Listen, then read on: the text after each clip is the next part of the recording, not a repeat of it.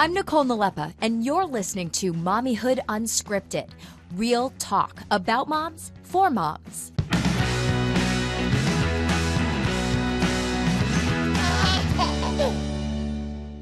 Hey everyone, today's episode is all about college affordability. Sounds laughable, right? But it's actually a thing. There are resources out there that can help you and your children afford their schooling, their higher ed. It's really hard to think about your children taking on all of this debt, right, to continue their education if that's the path that they're going to go.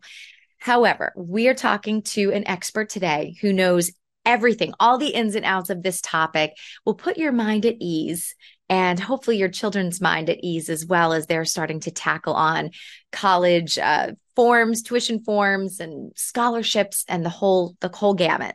Her name is Jennifer Finetti, and she is the Director of Student Advocacy at ScholarshipOwl. And basically, her role is to connect current and future college students with the financial resources that they need so they can succeed in higher ed and hopefully succeed without incurring as much debt. So without further ado, Jennifer, thanks for joining us on Mommyhood Unscripted. Thank you so much for having me. So the big question, when should we start preparing for our children's higher education? I really recommend that parents start when their kids are young and in school early, in elementary school, preparing not just financially, but preparing their child for the idea that they will be continuing on beyond high school, whether that be to a university or community college or trade school. You just really want to set the expectation for your child that high school is not the end, that there are other things you need to do to begin your career. And then as far as saving, of course, the earlier you start saving, the better for your child. So what would you recommend in savings? Is there like a formula that we can look up, or is there a one-size-fits-all model? I know obviously school keeps getting more expensive every year. It can be difficult to predict that. You're right. The cost of college does continue to increase every year. I'd like to think that at some point we're going to have a reckoning and that there'll be a cap, rather than it just continuing to increase. But to give you an idea, right now, the average cost of a four-year institution that's an in-state public university is going to be about $25,000 a year right now. So that means that for each child, that will be a cost of about $100,000 right now. And of course, if you're going to consider a private or out-of-state school, the cost can be even higher. So, the good news, though, is that there are a lot of ways that students themselves can help contribute to the cost of their education by earning scholarships and getting federal and state grants, and also by working while in high school and in college. So is it true that there is a lot of money that our students can get their hands on for school? Absolutely. There are so many scholarships that are available, and I really encourage students to start applying for them in their junior year of high school, all the way up until they finish their education. Because just because you get scholarships maybe for your freshman year of college doesn't mean you can't get more for every single year. Just like students need to submit the FAFSA every year when they're going to be in college, they should be applying for scholarships all the time, year round. I encourage students to apply for 3 scholarships per week if possible. I know that's not always going to be possible, but if they can aim for that and get close to that, they're really going to get a lot of scholarships for college. And where do these scholarship searches start? Is there one website that can connect you to different things? Do you just search on Google? I think I remember applying for a scholarship and it was the land conservation in our town. Obviously I love the environment and stuff. And I did a little bit of community service pertinent to, like cleaning up the river. But I applied anyways. And who knew that money was there? Yeah, there are scholarships from all different kinds of sources. A lot of students start with Googling. It's totally understandable.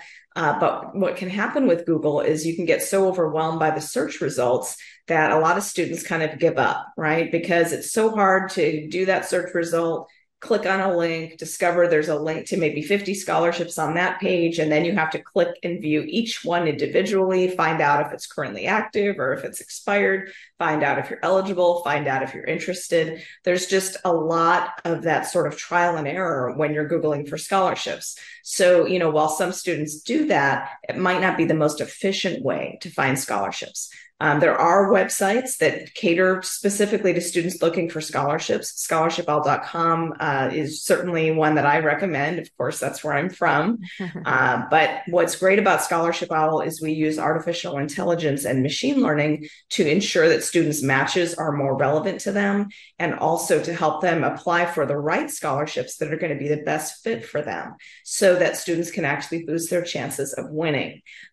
So that's one great source. And of course, students should also apply for scholarships offered by the universities they're applying to or currently attending. And they should also apply for local scholarships in your community, like what you suggested, right? So a student who perhaps is, let's say, a high school senior might remember that they were part of their local Little League chapter when they were young, and they might contact that local chapter and say, hey, do you offer scholarships? It's amazing how many of these organizations that students were involved in earlier in life might actually have scholarships available that they didn't know about when they were children. Also, they can have their parents ask about scholarships that their employers offer for children of employees. So there's all different kinds of tactics that students can use to really find narrowly focused scholarships that they're actually really eligible for. Wow. So you're talking about, something that, for example, I may have done in elementary school. There may be a scholarship for that, even though I didn't continue with it, through the rest of my schooling. Exactly. Yes. So what do you recommend, as a parent when, sophomore year, junior year, really sitting down with your child and kind of mapping out, where do you want to go? What do you want to do? How are we going to tackle this? The best time to start that conversation, honestly, is when your child is starting high school. And I really recommend that parents actually be honest with their kids and say, here's what we have saved so far for you. Here's what we project we're going to have by the time you graduate high school. And here's what we really need you to be able to come up with to help support your own education. Sometimes parents are uncomfortable having those conversations with their kids. They might not want to reveal their financial position. Because it can be very uncomfortable for parents who have not been able to save a lot of money towards their child's education. And let's face it, with inflation and the Great Recession, all the things that have happened in the last 15 years or so, there are a lot of families that do not have the savings that they hoped they would have. But if you don't have that conversation with your child, that can be very surprising for them. And they can be scrambling kind of at the end of their high school education, trying to make up the funds. So it's really important that you're honest with your kids and present it as a partnership. When your child is 18, they're technically an adult. They should be contributing to their education. And of course, parents can help where they can, but they shouldn't feel that the burden is entirely shouldered by the parents. Right. Absolutely. And, it is such an exciting time when you're looking at the next step and the next stage in life, if that is, the direction that you want to go. And, your head could kind of be up in the clouds a little bit while your parents are kind of giving you more of the reality, right, financially, of what you have to work with. So what other kinds of finance options are immediately available for students in those situations and undergrad students? What the type of financing that is immediately available, and it can be very attractive to students, is taking out student loans. This may not be the best solution for them, but it's something that is immediately available because the federal government does allow students to take out up to $5,500 in student loans their freshman year, $6,500 their sophomore year, and $7,500 each for junior and senior year. This is money that they are automatically eligible for if they submit the FAFSA, and they don't have to do anything other than, complete the application, and the funds are automatically going to be given if they do that. So it can be very attractive because it's very low effort, but the reward is not going to be really what they think it is. Yes, it will help them go to college, but then when they graduate, they're going to have thousands of dollars in debt that they have to repay. And what a lot of students don't know or don't really think about is that the average student takes about 20 years to pay off their student debt. And so what happens is, students graduate college, they're very excited about the opportunities, and then that first student loan bill comes. And, a lot of students are delaying milestones that normally would be happening at a younger age. So instead of moving out of their parents' homes when they graduate, many of them move back home to be able to afford those payments. They may delay buying a car or buying a better car. They may delay getting married. They may delay having children. They may delay saving for their kids' education, and they also may delay saving for their retirement. So these are really big issues that parents need to talk about with their children before they consider taking out those loans. And, kids should really exhaust free sources of funds for college rather than starting with loans, if at all possible. Wow, that's a really, really good point that you brought up, just how, student loans can literally delay your student's life. Wow. And, the landscape has changed so much from when you were in school to when I was in school, so it's ever changing at this point. So you really have to kind of, like you said, be as candid and clear as possible as to what you have to work with.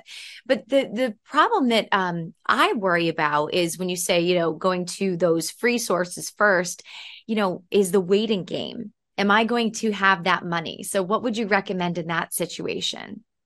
I think the most important thing that kids can do today is to really diversify the sources that they're looking at, right? Make sure you submit the FAFSA and see if you qualify for federal and state grant aid, apply for scholarships and apply for as many as you can.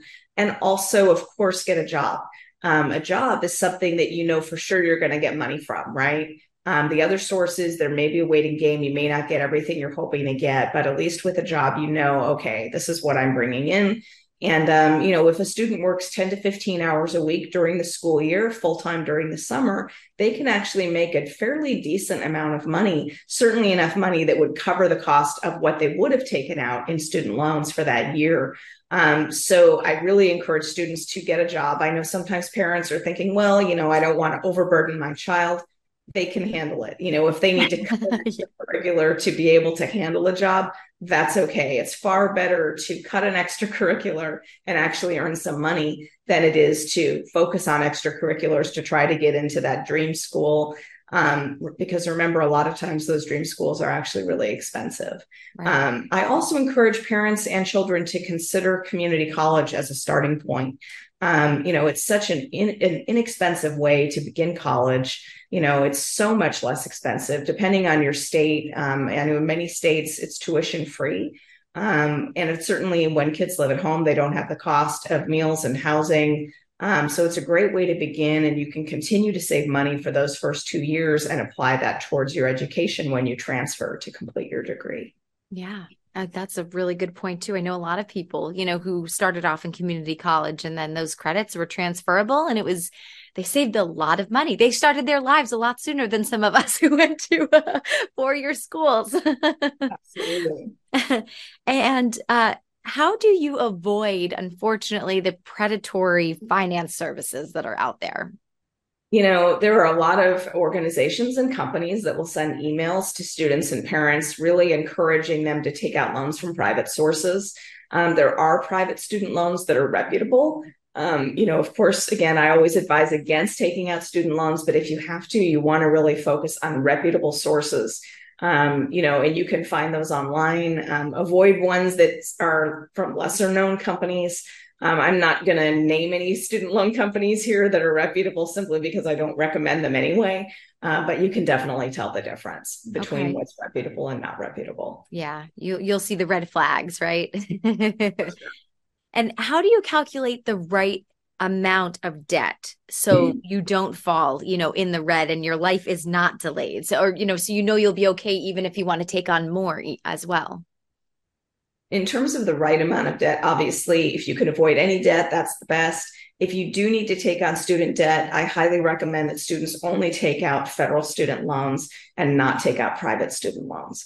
And the reason why is that federal student loans have really flexible repayment plans that can really help you when you're just starting out, especially, for example, the new SAVE plan that the Biden administration has introduced is really going to be helping students that currently have debt because it limits the amount of their payments to no more than 5% of their discretionary income.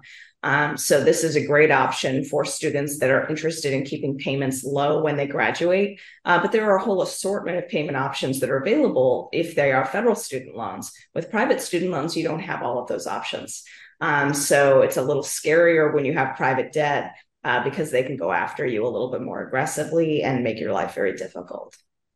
Yeah, I've had some friends that have, oh, unfortunately, they went out on their own and took out some private student loans and they ended up in some deep waters. It took them a while. I think they're still just paying, almost paying them off, but you got to be really careful out there. It makes sense that students, especially, fall victim to this stuff because you're trying to get an education. The amount of money that is tied to education, in this country is extremely high. It's inevitable. Debt is inevitable, but you're talking about really manage. You can manage it if you do it in a smart way. Absolutely. The other thing I really encourage students and parents to do is to talk about what they're looking for in an education. And what you're looking for should not begin with reputation of the university, right? It should begin with the quality of education you're going to receive in the particular field that interests you. So many students and parents alike get pulled to this idea of, oh, I want to go to this elite school. It makes me look good. Employers will like me more if I graduate from this school. My friends are going to be trying to go to these kinds of schools. Try to avoid those kinds of conversations and talk about the most affordable way to achieve the degree that you need to continue on into your career, whether that be an associate degree or even a certificate. Some careers don't require a degree. And then also, of course, there are four-year degree programs. But you really want to start with figuring out what's the most affordable path and going that direction, to avoid taking on that debt. And especially for students that have careers that might not offer as much income later on. If you're pursuing a degree in engineering, for example, you're going to probably have a high paying career. But if you are pursuing a career in the creative arts, that may not be the same for you. And, you get students that want to be theater majors or that want to be art majors. And sometimes they're going to private institutions that focus on the arts. And what can happen is they can end up, paying $50,000 a year for their education for these private schools. Then they graduate and maybe you're an artist and you start out freelancing, making meager earnings for your first few years. Or you're a theater major and you're trying to break into Hollywood or New York, get on Broadway, it can take a long time sometimes to pursue that type of career. So I really encourage students that they look at what their future potential earnings could be, whether they're successful or perhaps less successful in a career, and determine how much they want to pay towards an education towards that field and make sure that it makes sense. Wow, that's great advice. And I did have another question for you regarding public universities and private universities. Is there any room for negotiating when, you're trying to figure out which one to go to when you have both of those?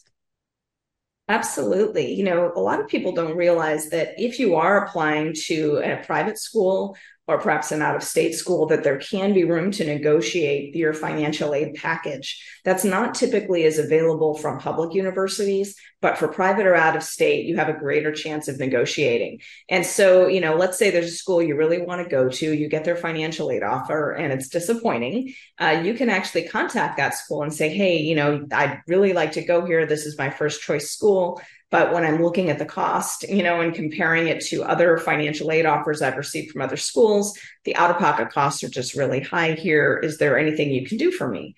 Are there any scholarships I could qualify for? And what will happen is sometimes those colleges will come back to you and say, hey, we found this other scholarship that we'd like to offer you. Because private schools have large endowments, they really use scholarships as a recruitment tactic. And, while it sounds beautiful and exciting to say, oh my gosh, I got 20,000 a year as a scholarship, which is the kind of, the size of scholarship that many private institutions will offer. If their retail price, let's say, is 60,000 a year and you got a 20,000 a year scholarship, that still leaves $40,000 to cover, which is likely higher than an in-state university. So, you need to really look at those tactics and say, well, if they offered me that much, maybe they can offer me just a bit more so that it can actually be lower than the cost of a public in-state university. So these are things that students and parents can talk about and strategize about, before just considering accepting an offer when you might be able to get a better offer. Right. Yeah. It's never hurts to ask, right? Absolutely. Yeah. That's great. And, just kind of wrapping up, what kind of advice right now do you have for parents who are feeling very overwhelmed and stressed? And maybe those who have little ones right now and they're just, oh, if, college is at this price right now in another 10, 15 years, oh my gosh, where are we going to be? The best advice I can give, first of all, is to talk to a financial advisor who can help you plan for your child's future education. They can advise you how much you should start saving. And of course, the earlier you start saving, the better for your child. And that could be a 529 account or other ways of saving for your child's future. So, go ahead and talk to a financial advisor and get some tips on that. But also trying not to stress and remember that there are ways for your child to get a more affordable education. Starting at a community college or even finishing at a community college can be a great way to go. Also, not all careers require college per se. Many times, you can consider apprenticeships and trade schools and things like that for careers that might not require a traditional degree. Apprenticeships are a great way to go for students that are skilled and interested in hands-on careers, where you sort of learn by doing. So that's another great way to go. And I did have one more question that popped up. In the headlines over the past years, you see all the Hollywood stars utilizing these resources of, headhunters essentially, right? Or people trying to help them and make their application look more attractive for schools. Some legally done, some not so legally done. But are those resources necessary to be hiring tutors and trying to, outsource in a way, or is that something that you think can be done within your own home, just with a little bit of research and resources like you were suggesting? That's really a great question. There are independent advisors out there that have a career where they actually advise students and families about applying to college. They help them find scholarships. They might help them with their college application essays, but usually it's more affluent families that are able to afford that. And these are also the same families that are better able to afford college. So for a lot of families where getting something like that is not possible for them, it does kind of feel like, wow, it's really unfair. But what I will say is that ScholarshipOwl, where I work, I do webinars about different educational topics that students and parents can attend for free.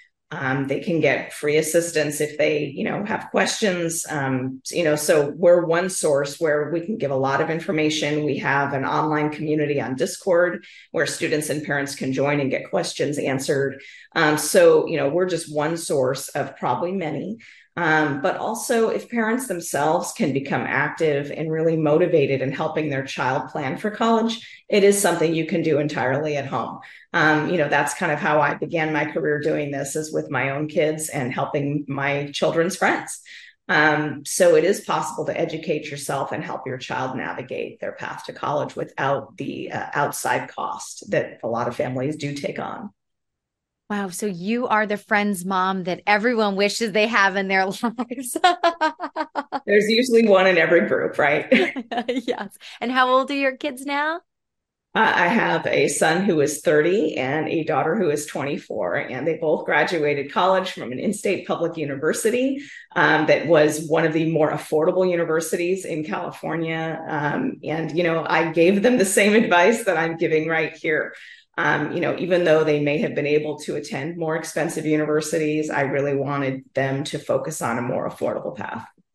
And I think that is almost like a little bit of a myth. And I know you were touching on this a little earlier, that you don't have to go to the big fancy school, with the thousands and thousands of dollars more of tuition. You can get a great education and make the most of it with where you are. And it's really what you choose to do outside of that school that lands you in a successful job and really can move you up in the world. Absolutely. One of the most important things that I told my kids and that I tell the other kids that I work with is when you go to college, it's not just about the classes you're going to attend. It's not just about the degree you'll receive in the end. It is about the connections you make. And it's also about the internships and volunteer opportunities, as well as paid opportunities you take on while you're in school.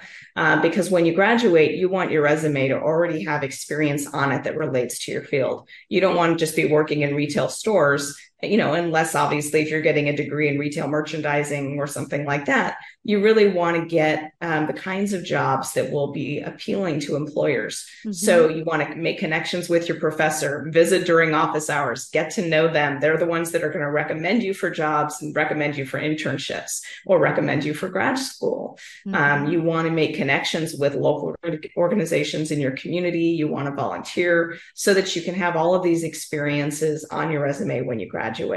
I also talked to them about creating LinkedIn for themselves, while they're still seniors in high school, and then adding to it and enhancing it as they get older, and keeping that as their sort of online career opportunity resume.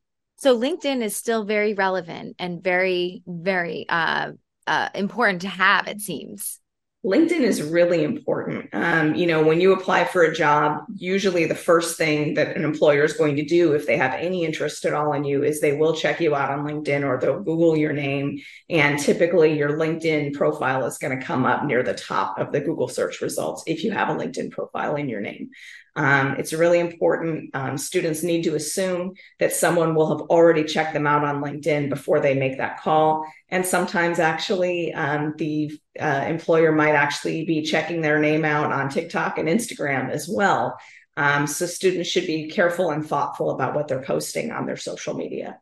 That is a good word of caution, especially in this day and age. Oh, this is such wonderful information. Jennifer, you are such a wealth of knowledge on this topic, and I'm sure so many families are going to benefit from this. So we appreciate you passing along this great advice. Thank you so much for having me. If you like what you heard, make sure to subscribe to Mommyhood Unscripted. Share it with your friends, too. It's available on iTunes, Google Play, Roku, and everywhere else you get your podcast. I'm Nicole Nalepa. Thank you so much for listening. And remember, Mama, you're doing great.